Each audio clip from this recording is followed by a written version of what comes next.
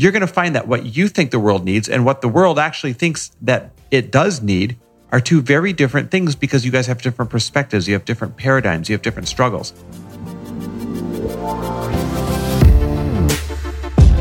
Welcome, everybody. This is For the Love of Money, where we are making you unapologetic about your pursuit of success by sharing the tools, tips, and stories of those who have already made it. My name is Chris Harder, and each week I will bring you incredible guests in order to prove that when good people make good money, they do great things.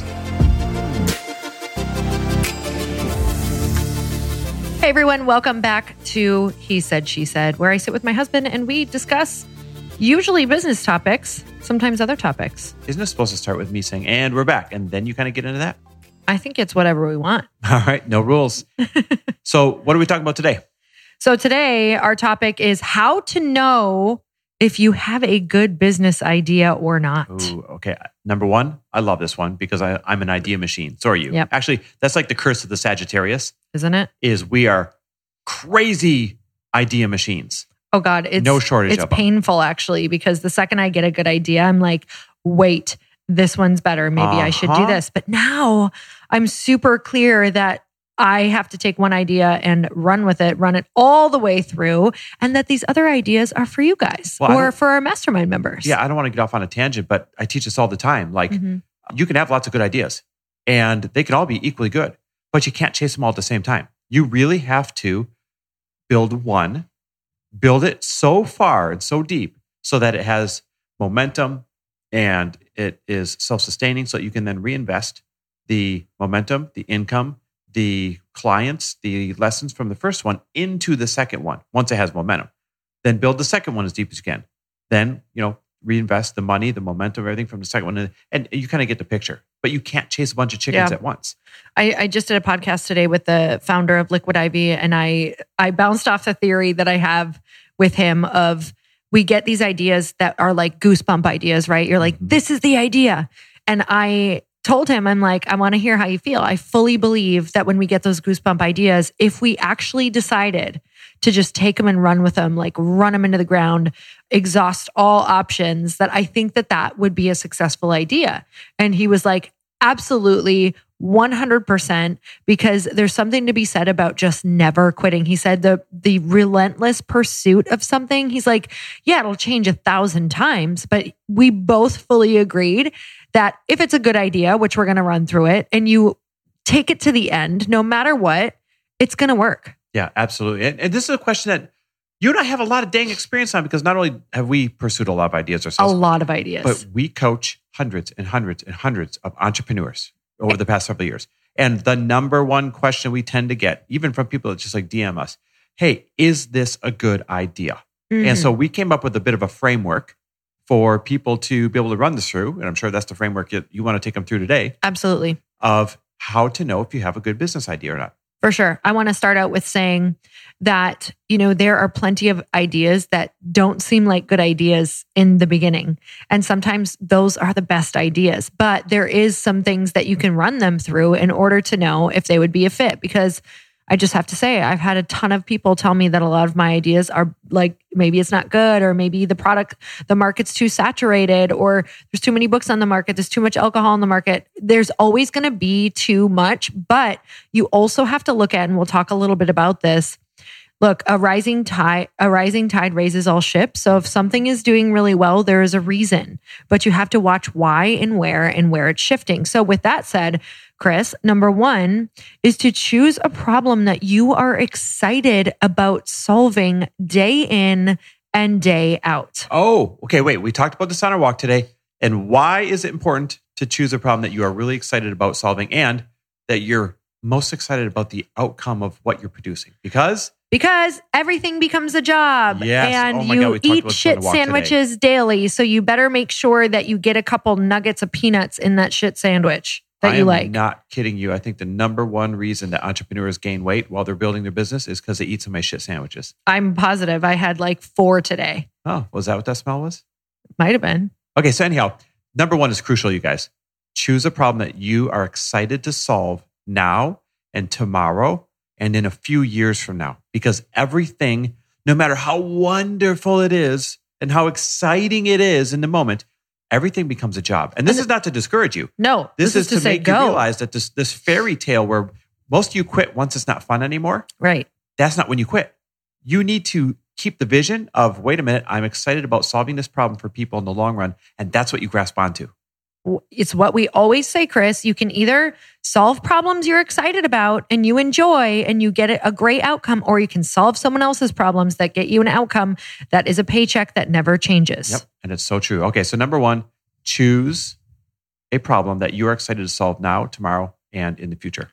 Number two, start with scaling in mind. Oh, okay. Thank you. Thank you. Thank you.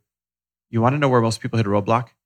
I do. I'm burnt out. I got no time left. I've got no energy left. Oh, this is not a judgment. This is what we hear, and this is speaking from experience, right? This is almost like a rite of passage that you get into business by trading your time for money. Yep. But you only grow a business by deciding that that's not how you want to show up, that's not how you want to live, and learning to scale. And so number two is you need to start by making sure that your business is scalable in the long run. Now, this doesn't mean, by the way, let's be crystal clear. You take the low-hanging fruit in the beginning. You take the income you can get in the beginning. So this doesn't mean you don't start by coaching, you don't start by laboring, you don't start by doing the things where you're trading time for money. What it means is you don't start this business unless you see a phase two where you can scale it, where you are not trading your time for money, but you are now leveraging other people's times or products or, you name it. So that is scalable so that you're not sitting there hitting this ceiling. Yeah, that is like so important because a lot of people start a business as a coach, as a personal trainer, as whatever, you name it, whatever that kind of like, whatever. Yeah, whatever that kind of like first phase is of starting a business. And a lot of times they'll get stuck there because they don't see that they never started picturing themselves as the next level, right? So you don't position yourself. I think in business, people should, they do, but I think we should talk more about positioning, even as far as like how you're feeling, what you're thinking, how you're talking, how you're showing up, what you're speaking into life. Because I know that with our businesses, it was always like, here's what's coming next. And the more that I spoke it out, whether I felt confident about it as a personal trainer, talking about, launching a big women's empowerment event, whether I felt confident or not, the more I spoke it into life, like this is what I'm doing right now. And this is what I'm transitioning into, the more that it was reality for me. So you don't want to pigeonhole yourself by just thinking, oh, I'm just a coach, or, oh, I'm just trading my time for money on this. Even though that's vital in the beginning, you have to build up that confidence within yourself. Like that's why it's so important, right? Like you got to get that low-hanging fruit, number one, because if you're afraid to even do the low-hanging fruit, it means you can't even think of a phase two. So you got to build up some confidence there. You got to get the experiences. Pretty soon you're going to know what every single person, is going to come to you and ask for and what their like at this point, Chris, you and I can pretty much know and predict what every single entrepreneur's question and fear is going to be. Oh my God, yes. And that's only from thousands of hours, right? Yep, of coaching them. And here's the thing. There's nothing wrong with being a solopreneur. Most people start there. But when you're a solopreneur, right, you're just working by yourself, trading time for money. What's going to happen is one of two things, and probably both. You're either going to run out of time and energy, or you're going to run out of the ability to raise the price on the service that you're exchanging. And so those are two ceilings that you cannot navigate through without actually having a true business. And the difference between a solopreneur and a business is if you were sick or away or on vacation or down and out for a long time, or even, took your foot off the gas for quite some time, a business would keep running and producing revenue. A solopreneur is just really a worker without a boss. Yeah. And, I think that we both have been burnt out from just trading time for money and being like, okay, if we want to make more money, we definitely have to spend more time on this, which can also equal losing your best friends and getting a divorce. So those are all things that we all want to mitigate from the beginning if we can. It doesn't mean you're not going to have those nights and you're not going to work so hard and you're not going to have that year where you want to bang your head against the wall. You will, because I think it's the only way to bust through to the next level. But I believe that you can pivot a lot sooner than most people do. Yep, absolutely. So, what's number three? Number three, do the research. Like know what you're getting into, know where your people are. Do you have the audience? Does your audience buy? If not, where are they? How will you acquire them? Okay. before you get into this, what I want to ask you, how many times do we see people say, I have this great idea, or I created an e-course, or I created a course, or I wrote a book. That one just slays me. I wrote a book. How do I get it out into the world? Or I have this book idea. How do I get it out? And I'm like, great. Your book idea and all of these ideas are great, but where are you going to pitch them? Where are you going to sell them? Do you have an audience? No, I don't. Well, here's the bottom line.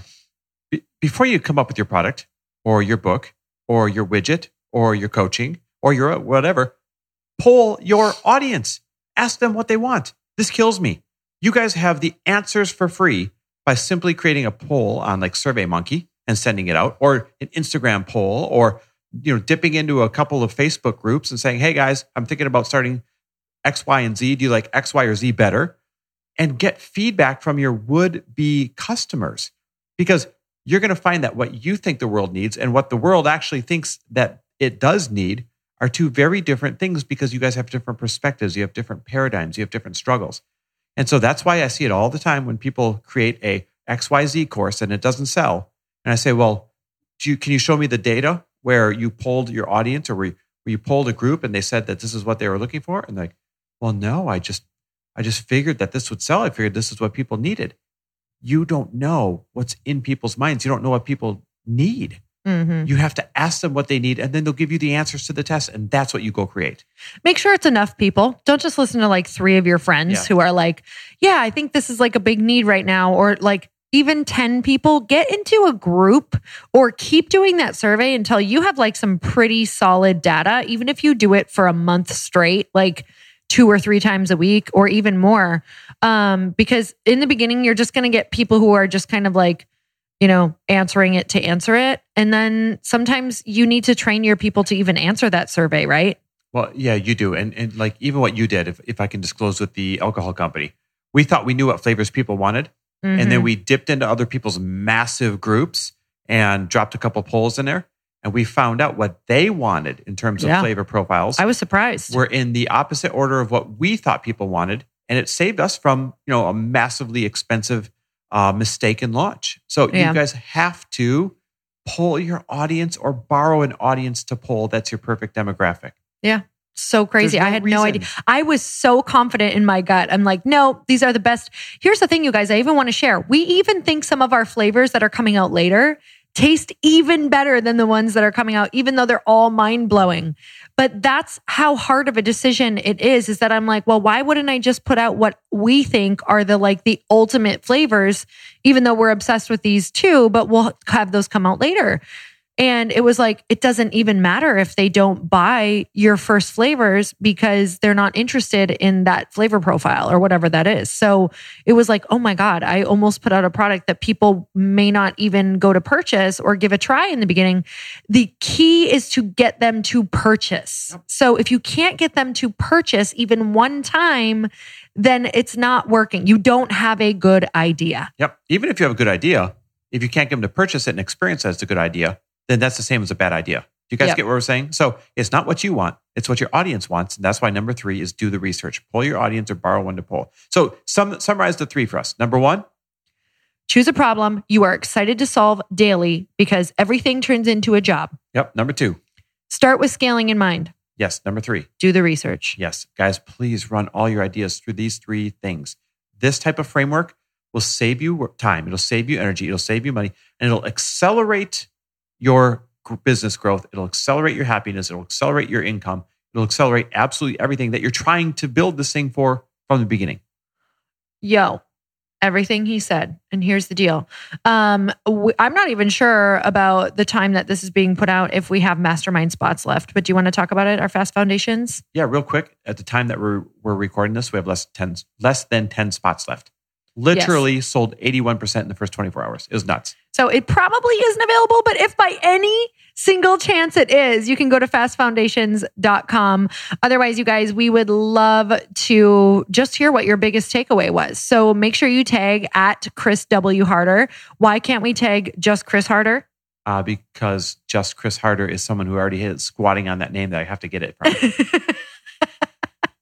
Oh, I thought it was the porn star still. No, he actually doesn't have Chris Harder. He has something else like Chris Harder male burlesque or something Oh, like that. well, never mind. That joke went down the drain.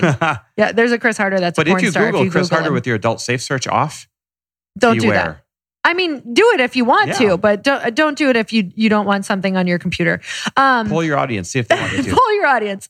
Anyhow, make sure you tag at Chris W. Harder and at Lori Harder. Let us know what your biggest takeaway was and what your business idea is. That would be fun. Oh my God, share your business ideas with us. We're actually willing to be like, good idea, bad idea, or maybe go ask your audience this or that. We'll give you a little bit of insight. And like Lori said before, go check out Fast Foundations with an S at the end, fastfoundations.com. Because right now, there's a few spots left. And if there are a couple when this comes out, we want you, the person who's excited by this concept, to freaking grab it. Okay, you guys, until next time, have a good one. Adios. Bye. Thanks for listening. And if you loved this episode and know of someone else who is as successful as they are generous, please pass them on to me. It would mean the world to me if you help me get this cause and this message out to as many listeners as I can. So please, if you liked what you heard, it goes a long way if you take 30 seconds and leave me a 5-star review and share this with your friends. I'll be forever grateful. And until the next episode, cheers to your success.